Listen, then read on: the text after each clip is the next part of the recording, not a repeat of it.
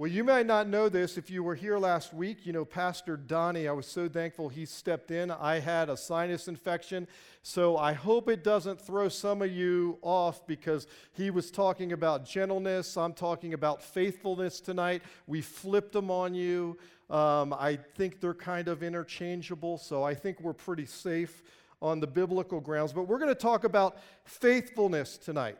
And I had this thought, if you were going to only get three words to be your epitaph or the words on your tombstone, and you had to pick from the fruit of the Spirit, which we've been looking at in this series, what would it be? Well, certainly almost all of us would pick love, right? You know, on my tombstone, Bob, he was loving. And I would might make that. And good, like you would want goodness on there, wouldn't you? Maybe self-control, that's not quite, but gentleness. But faithfulness, I don't know if faithfulness makes the top three. It's not really a very kind of sexy word, is it? When you think of faithfulness. Back in my dating days, which was a long time ago, when I had flowing Pantene Pro V hair back then, parted in the middle like we did in the late 70s and early 80s, feathered in the back a little bit like David Cassidy. Some of you have no idea who I'm talking about, but some of you are like, oh yeah. Yeah, I know exactly. So back in those days, when I was pursuing a woman that I would like to date, that I had interest in, what would be the words in that dating season of your life that you would like that this woman that you're interested in to describe you with? What would those words be?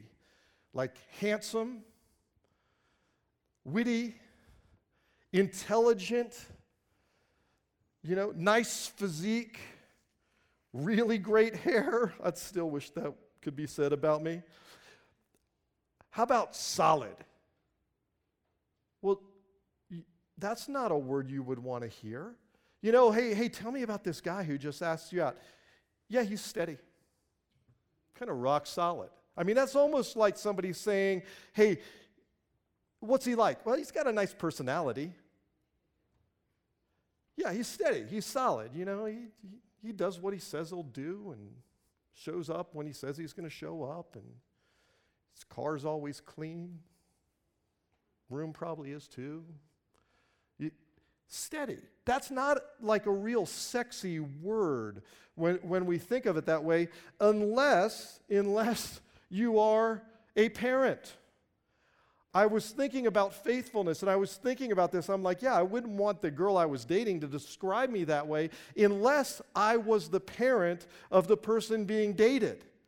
Here in my little prayer journal that I pray for people in my life, here's something, a prayer for my daughter Shannon.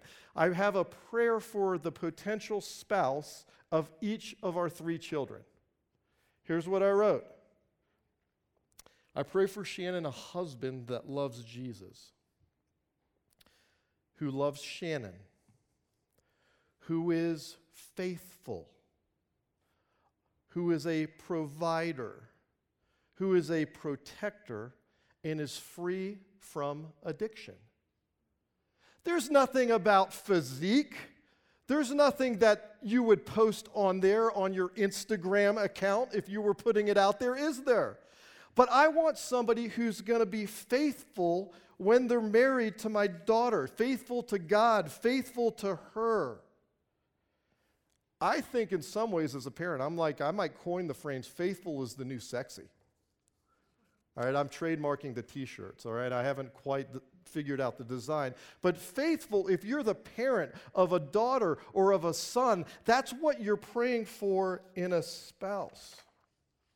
And as we think about this faithfulness, what does it really mean? And I was like, I'm a visual person. Anybody out there visual, like you learn visually? Okay, so hopefully this will help. I'm like, what does faithfulness look like in terms of God? So this is what I came up with. I don't know if it's going to stick or not. But the first part of faithful is faith, right? And in Hebrews 11, we get a definition of faith. It's the most famous, short, concise definition of faith that you see in the Bible. And following verse 1 and 2 in here is kind of the hall of fame of faithful people in all of the Bible. They're the GOATs, the greatest of all times. They're listed in this list. So the first part is you have faith. So here's what faith is in the Scriptures. Now, faith, notice the words, is confidence in what we hope for, and assurance about what we do not see. This is what the ancients were commended for. The ancients, this Hall of Fame list, God, they made it into Scriptures, and what they're commended for, awarded for, recognized in the Hall of Fame for, is this faith, that they are confident in what they hope for assurance about what they don't see. And so, this isn't just, if you look at the list and you know their stories, you know that this isn't just, I have faith and trust in God when things are going well, right? If you know any of the people in this list, you know that their stories anywhere from difficult to sordid in some ways, and they made mistakes. They were human like us. But it says, hey, they were faithful. They're commended for it. They made it into the Hall of Fame. And so the first part of it is this faith and assurance and hope in God who we can't see. If we were going to put it in one word, we would just say trust in this God that is full. Second part of the word, faith, full with two L's, that literally this Hall of Fame list, what they're commended for is being full of this faith and assurance and hope in God, trust in God, and so full of it that literally it's like a bucket of water. If this water in this bucket is faith, that it literally fills it to the brim, so that as we walk around, we are sloshing. We are sloshing hope and assurance and trust. Some of you are like, don't throw that on me. Please don't. You were in the most danger right there. But literally, when I think of a picture of who I want to be a walking, sloshing around, spilling out on people around me, person that's full of confidence in God, the hope that He brings, and assured even in the face of difficult circumstances, especially when things are hard, that God is bigger, that He's powerful, He's loving, He's gracious, He's forgiving, He protects us, He acts on our behalf, He blesses us. And we can live in a place of assurance even though we can't see Him, for better or for worse, because that's the commitment He's made to us. Officiated a wedding 2 weeks ago. I went to a wedding this last Friday of my friends Hillary and Josh. And there's always this part in the wedding ceremony where you get to point and say, hey, do you, Josh, take Hillary to be your life, to promise your life to her alone in good times and in bad, till death do us part. There's always some kind of covenant commitment that's made in a wedding like that. So it's not just in the good times that I am to be faithful. In fact, it's in particular in the difficult times that I'm supposed to be full of trust in this God. Now, there's two qualities to faithfulness. The first, and if you're taking notes, you can record them here. Faithfulness is being both trustworthy and dependable. So this trustworthy part, as I think about praying for a faithful husband for my daughter, is this moral character where you keep your promises. You do what you say you will do. Do you know that they've done studies in leadership, and the number one leadership trait across culture, generation, industry, that people look for in their leaders is they do what they say they will do. Now again, that's not real sexy, is it? It's not like we want charisma. We want a great communicator. We want a Steve Jobs kind of presence and aura and strength of personality and leadership. We want intellect. No, number one, what they want in a leader is they will do what they say they will do. They will keep the promises and commitments that they agree to and they make with you. Why? Because when you do that, you build trust. So when things get hard, you can trust they're going to do what they say they're going to do. They're going to keep their commitments even when it's hard and things don't go well. And we as the people of Jesus, if we have this kind of faithfulness in us, we can slosh this around everywhere we go, especially in times of fear. Is it possible that this faithfulness message happened this week for a reason? I don't know. I'm just saying maybe it's possible. So trustworthy, this idea of you do what you say what you will do, you're intentional in taking care of the gifts, relationships, blessing that God has given us. The second part of it is you're dependable. There's this character kind of, you're trustworthy, but you're dependable, and what I mean by that is over the long haul. There's a time kind of piece to this where you're persevering. You don't just do what you say you will do today, but you do it next week, and then you do it next month, and then you're going to do it next year, and over a long period of time, you prove yourself to be faithful. Those are the two characteristics that here as we talk about faithfulness that are in play for us, and it's both. They both go together. You can't have one without the other. And this faithfulness character of keeping the promise, totally worthy of our trust, but not just for a day, but over a long period of time, I would suggest is maybe the primary characteristic described of God in the Old Testament.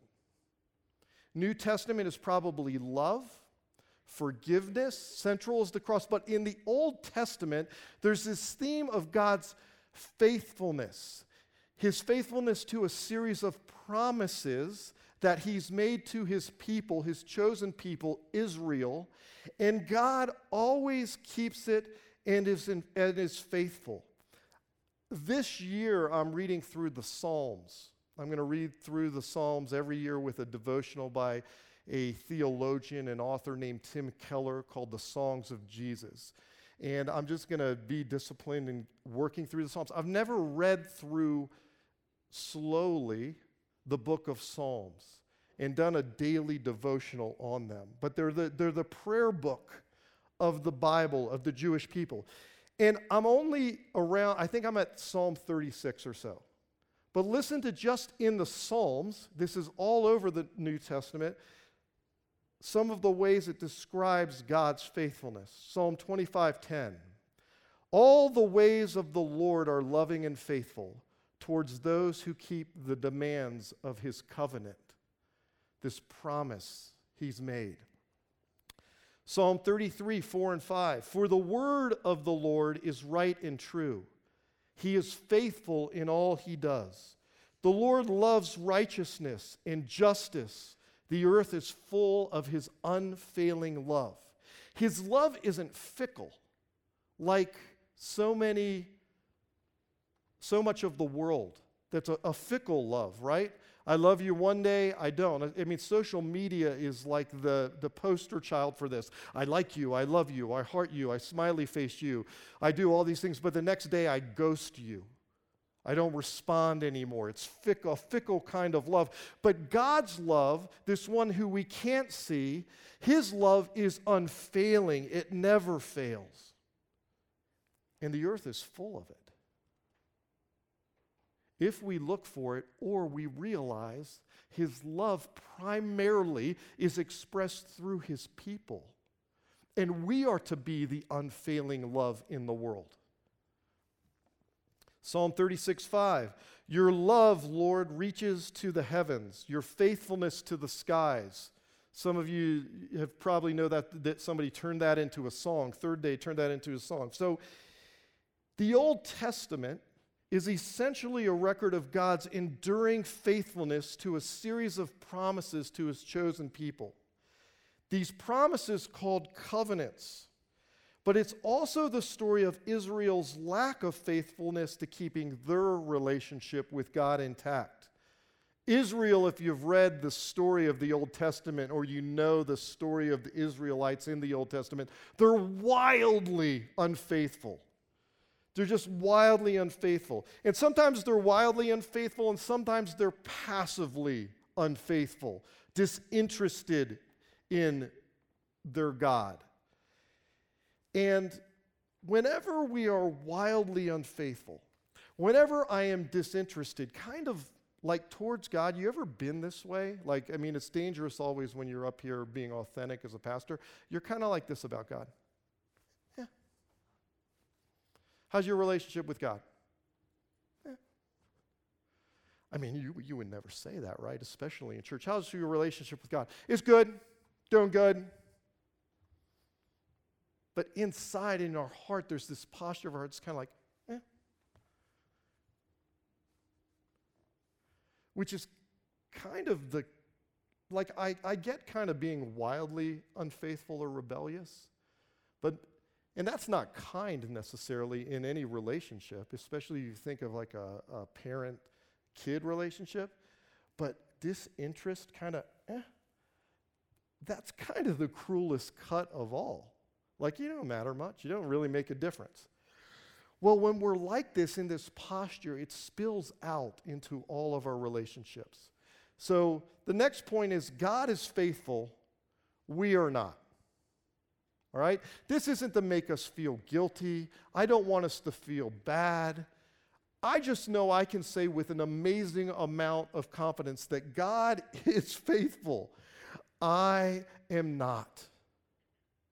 There's some days, years, months, hours, minutes where I'm more faithful than other times, but I have moments of unfaithfulness.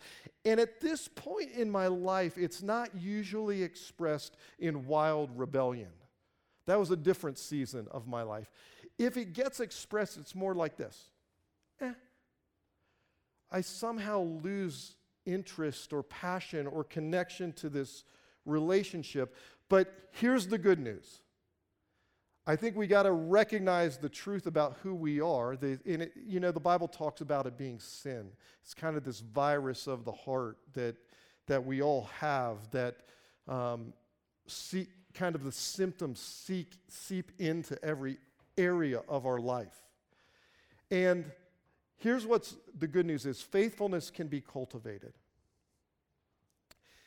See, like all the fruits, faithfulness is not something that Jesus is asking us to strive for, to attain.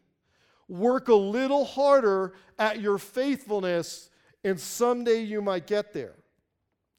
See, it's through faith in Jesus Christ, we are made new creations, 2 Corinthians 5:17. If any one of us is in Christ, we are a new creation. The old has gone, the new has come. And so Jesus, as we are new creations, we're indwelt by his Holy Spirit. And as we are, the Holy Spirit renews, it revitalizes, it rebirths, it restores the image, the character of God with which we were created. It begins to uncover. But at the same time as God's doing his part, we get to participate in this new creation that he's doing in us. So if you start in Genesis, one of the things that you notice is he allows Adam, the first man, to participate, okay, in creation.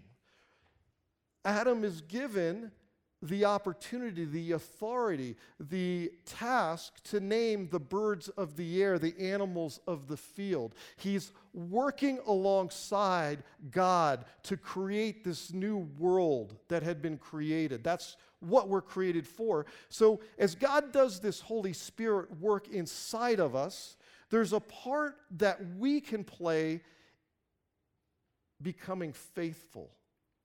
We're part of creating this rebirth, this re-engaging, this dusting off what's already there that's maybe been covered by our own sin or the things that make us guarded or keep us from God. We get to participate in that. And it requires attention and intention on our part. It doesn't happen accidentally. We are meant to assist, to cultivate faithfulness, all of these characteristics of the fruit of the Spirit, into our lives, as Pastor Brent and Pastor Donnie have talked about. It's not outside in, it's inside out is the way this happens. So the goal is that at some point in my life, I don't have to try to be faithful. That God's character, God's image in me, it just is it becomes more naturally who I am. So I'm not having to think about it. Am I being faithful today? Was I unfaithful? Am I being faithful? You could drive yourself crazy, like with any of these. Was I joyful today? I don't know. Was I joyful? I wasn't joyful here. You could do that, and it could become morbidly introspective.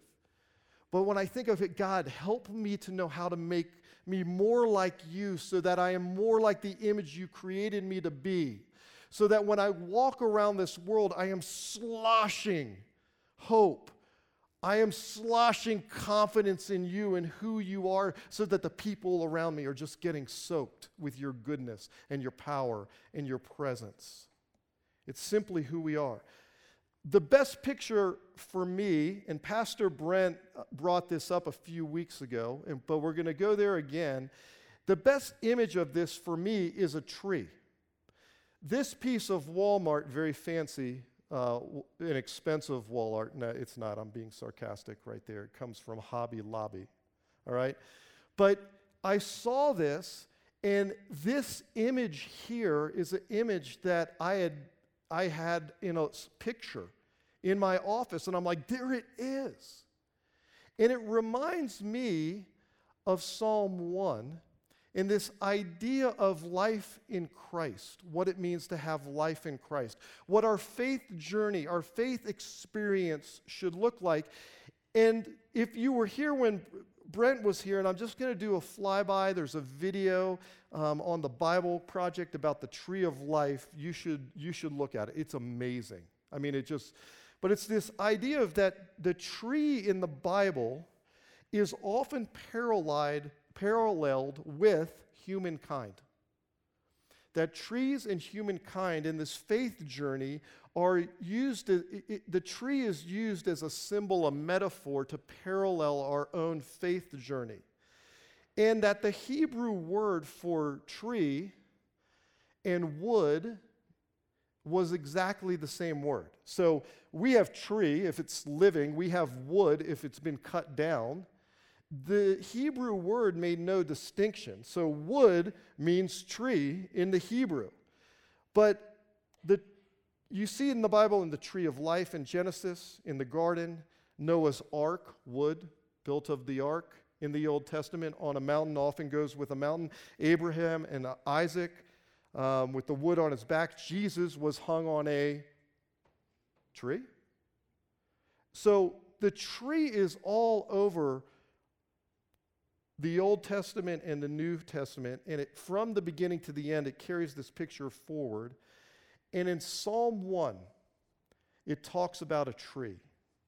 And the first prayer in this prayer book of the ancient Israelites is about what a faithful life looks like and what it takes to cultivate faithfulness to God in your life. So let's read Psalm 1. Blessed is the one who does not walk in step with the wicked, or stand in the way that sinners take, or sit in the company of mockers, but whose delight is in the law of the Lord. That the faithful person to God, this righteous person, they delight in God's word. It's Scripture. All right? So that's one mark, one way to cultivate this faithfulness is to meditate on God's word day and night. That person who does that is like a tree planted by streams of water, which yields fruit in and out of season. Imagine these roots near a stream of water. All right, around here we'd probably cottonwoods by a stream that make all of us sneeze come springtime, right? Whose yields its fruit in season and whose leaf does not wither. It never withers. It never gets heat stressed when things are hard. For better or for worse, God's faithfulness, when rooted in Him by the stream of water. And do you know what water is often equated with in the Scriptures? The Holy Spirit. In baptism, in Christ, we're rooted so that in the hard times our leaf does not wither, and whatever they do prospers. It's faithfulness both ways. God to us to God, God to us. Well, not so with the wicked. They are like chaff that the wind blows away. Therefore, the wicked will not stand in the judgment, nor sinners in the assembly of the righteous. On that day where we're held accountable, when we stand before God, the wicked aren't accounted for there. They're not welcomed. The Lord watches over the way of the righteous. Notice the relationship language there. The picture that popped into my head right away, the Lord watches, was how I watch my kids when they were little and running around so that they wouldn't run in the middle of the street, how they ran on the soccer field. When we were at choir concerts, sure, I looked at the other kids, but where were my eyes fixed during it? On my kids. The Lord watches like a loving parent, grandparent over us. He's faithful. He's watching. He's present. He's personal. And because He's personal, we can be confident and assured. And then it says, but the way of the wicked leads to destruction. But do you see, a tree is, as we think of cultivating this in us, it's not the outside in. Pastor Brent did a great illustration several weeks back where he had a fake tree and he decorated it almost like we would our Christmas trees, right? That's different than a tree, this tree in Psalm 1, which is by the river, rooted and drinking and getting sustenance, so that the trunk begins to grow, so that when there is fruit, it can actually bear it and sustain the weight of it. Anybody have peach trees at all? Any peach tree people? I used to have a peach tree. Judy, I used to have a peach tree. And one year we had so much fruit on it, literally the branches, because we couldn't pull it off quick enough, it literally snapped and ruined the peach tree because the trunk wasn't strong enough to support all of the fruit. And a fruit tree like this, we're not hanging peaches on it, are we? No, because it's rooted, because the trunk is strong, the fruit is a natural outcome, a natural growth, because that's what it was meant to do, is bear fruit. And you and I were created to bear this fruit that we see in Galatians 5. We don't have to work at it, try to hang it on here to prove something to ourselves or to someone else or to please God. We are created in a way so that if we're rooted in the right thing, we will grow strong and it will just simply blossom from our lives. But we get to cultivate it along the way. I was a middle distance and distance runner in high school and college. And in my 30s and 40s, I ran several marathons. I was fortunate to run the Marine Corps marathon in Washington, D.C., my first marathon. And I was then really fortunate to run 2 Bostons, which is an amazing experience in a race. One of the things I learned in my training and in racing in college is usually the fastest times run in any race, especially a middle distance or a longer distance race, is a race where the runner runs the most consistent splits. Meaning that if I'm running a 2-mile race in college, okay, or high school, 2 4-minute and 30-second miles or 2 4-minute 45-second miles linked together is usually going to get a better result than maybe going out in 4:30 the first mile and then 4:50 the next. Or going out in 4:50 the first mile and then coming in at 4:30 the next. You're probably going to get a better result if you are consistent. It's kind of like that second part of quality of faithfulness. There's something to consistency. There's something to the steady eddy, kind of just keeping at it for the long haul. And do you know how I finished 3 marathons? Some of you in here have probably done more. So lots of people have run marathons. It's not that I'm a great marathon runner or anything. You finish a marathon one step at a time, in the right direction. Okay, that's an important one, right? I mean, it's not like 26 miles wherever you want to go. Turn you loose, gun, everybody goes a different way. No, it's 26 miles, a certain direction that you're supposed to be going, and you're going with others along the way. I remember this guy, Johnny Kelly. He was a legend. He's passed away now, but he's the one who, if you're familiar with it, Heartbreak Hill is named after. And he won several Bostons and was competitive for a decade in the Boston Marathon. And the first part of the Boston is downhill. And he's like, Bobby, he had a Boston accent. I won't even try to, recreate it. And he called me Bobby. He goes, Bobby, take it easy on the first 8 miles or so of the race. The course will give it back to you at the end. Because it was downhill. You wanted to run fast. You're hopped up on adrenaline at the first part of it. And he's like, hey, he's saying, here, just be consistent. 26 miles, Bobby. One step at a time. And the first part of it, you're going to want to go fast. But just keep it consistent. One foot in front of the other. Now, one of the things, I want to get practical here a little bit for us. Like, you might be asking, and this is what I asked myself, how do I build faithfulness in? How do I cultivate faithfulness? How do I participate along with what God's doing in my life? So we'll get a little bit more practical here. First is, we should be intentional and not accidental in cultivating faithfulness. Intentional, not accidental. And this comes from being intentional in our relationships, because faithfulness doesn't happen outside of relationship. Think of this. Like, you can be faithful to yourself, but that's kind of a relationship with yourself, right? I'm going to be faithful to the promises that I've made to myself.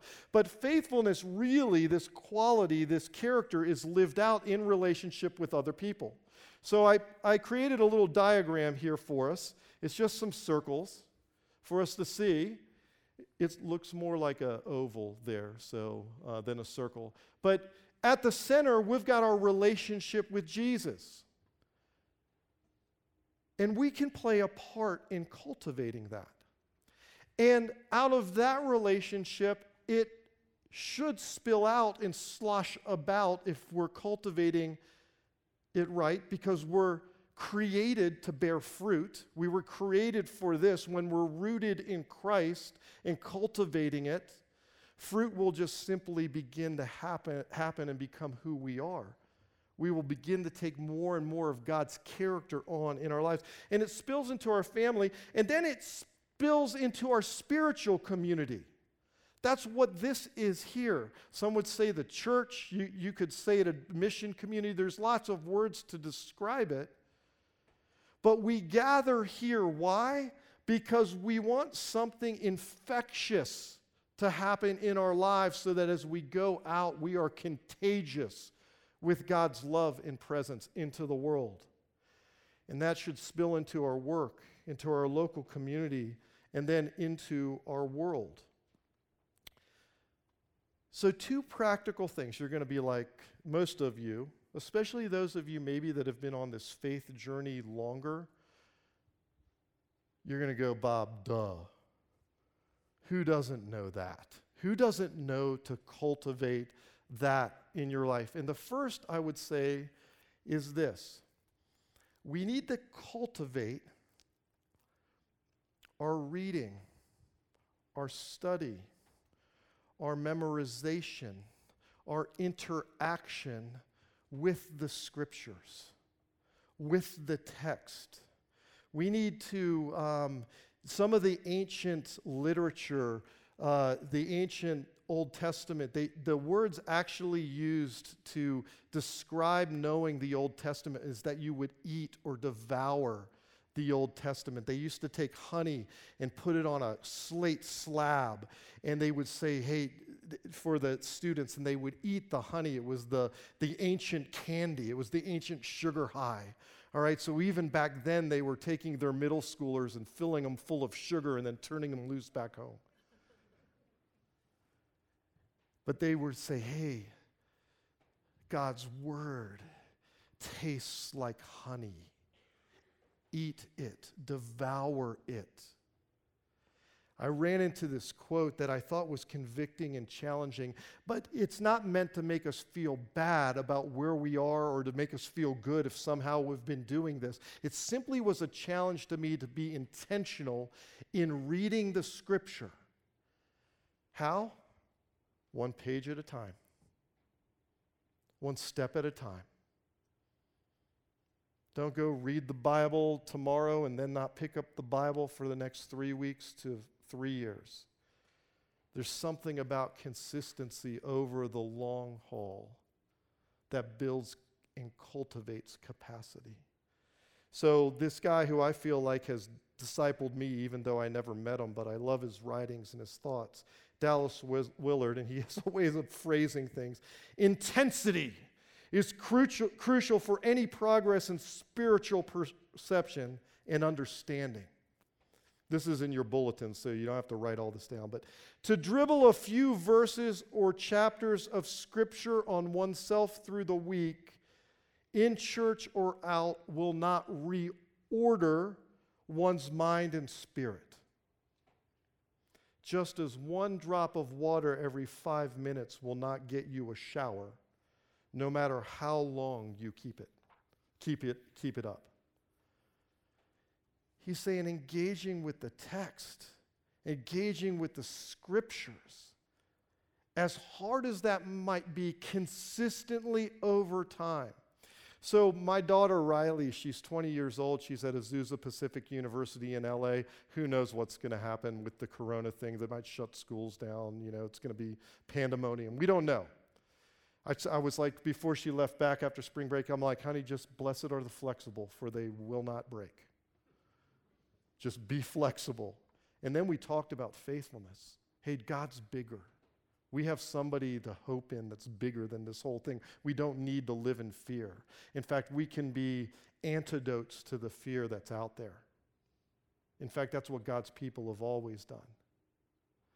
but how my 20-year-old in her journey 20 years into her faith, how she reads the Bible, understands it, and interacts with it is differently than I do at 56.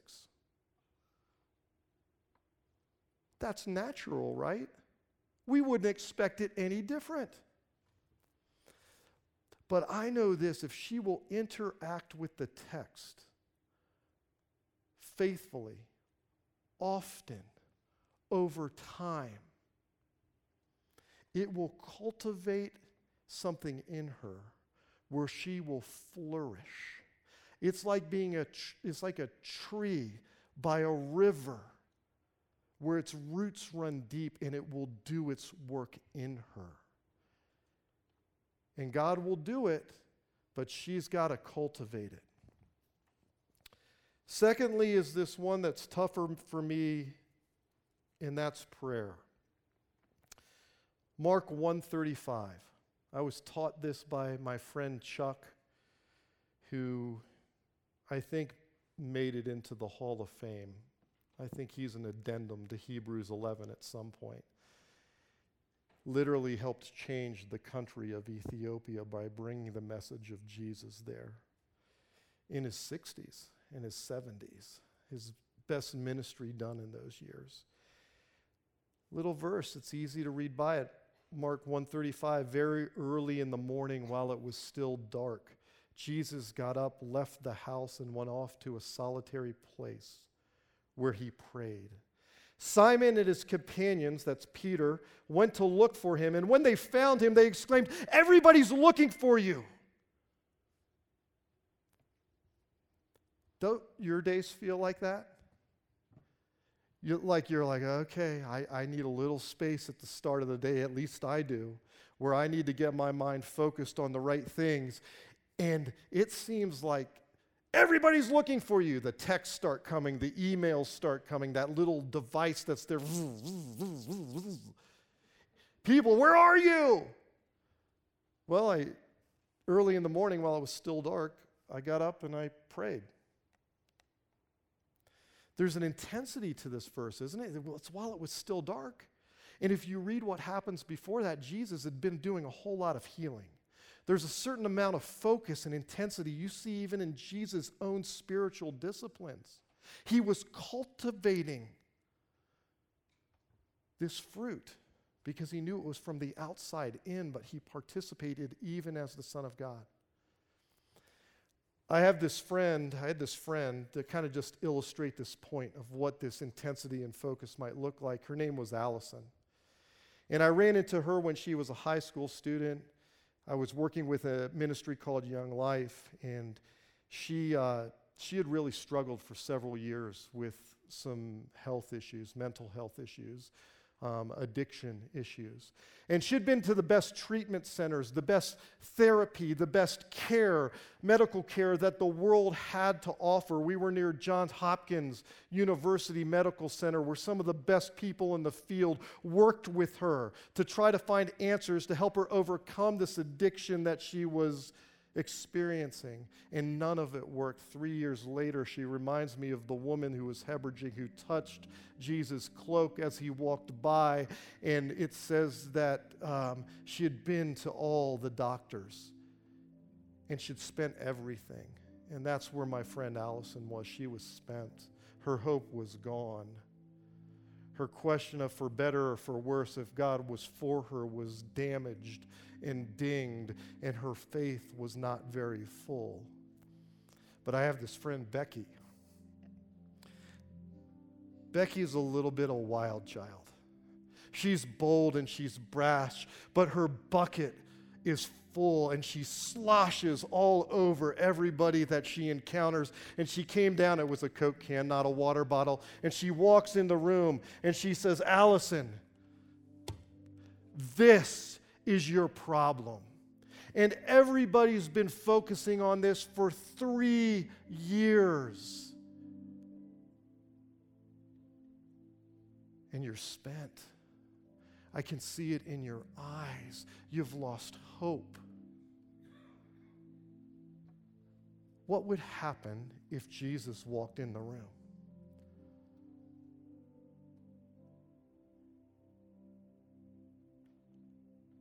Becky let it hang there just like that. I was the Young Life guy. I'm like, I know I should answer, but I don't think I should answer. And she goes, if he walked in the room, all eyes would go on him. I would like you to come with me. There's a group of women living in this home where we provide hospitality and a place for foreign dignitaries to come and stay in Washington, D.C. And while we're together serving and creating this place where people can come from all over the world, we are going to focus on Jesus. And this thing you've been focusing on for 3 years, we won't even talk about that if you don't want to. We're going to focus on Jesus intensely together. And after a year, her life was transformed. What the experts had tried to do and couldn't do, focus on Jesus, had. And as she began to focus on Jesus, the scripture, began to pray, those things began to do their good work to bring strength in the trunk of her life, and she began to bear fruit that she would not have borne, but she was created to bear if it wasn't for Jesus. He's faithful to do his part if we're faithful to do our part, but it's from the outside in. So will we be intentional? Or will we be accidental? Truth been told, there's times where I've been accidental in my faith. But I want to be somebody who's sloshing buckets full of hope and confidence in the one I can't see, but in the one whom I trust. It's what I was created for, and so were you. We're going to take communion together. And tonight we have what I call Mick communion. They're communion in a package. That's right, you don't have to put your hands into a bowl of bread. They're here at these different stations. And we're going to give you a moment to go grab one of these, and in your own timing, you peel off the top. I'll show you, because there's the top part, which is the bread, and then you can peel the cup. Take that as you want, and I'll have a closing prayer. But let's take communion together and ask God to cultivate faithfulness in our life. Let's read the prayer in our bulletins together that's become our benediction during this series, and let's read it together. Heavenly Father, I pray that this day I may live in your presence and please you more and more. Lord Jesus, I pray that this day I may take up my cross and follow you. And Holy Spirit, I pray that this day you will fill me with yourself and cause your fruit to ripen in my life. Love, say it with me, joy, peace, patience, kindness, goodness, faithfulness, gentleness, and self-control. And Jesus' people prayed this together in his name and said, Amen.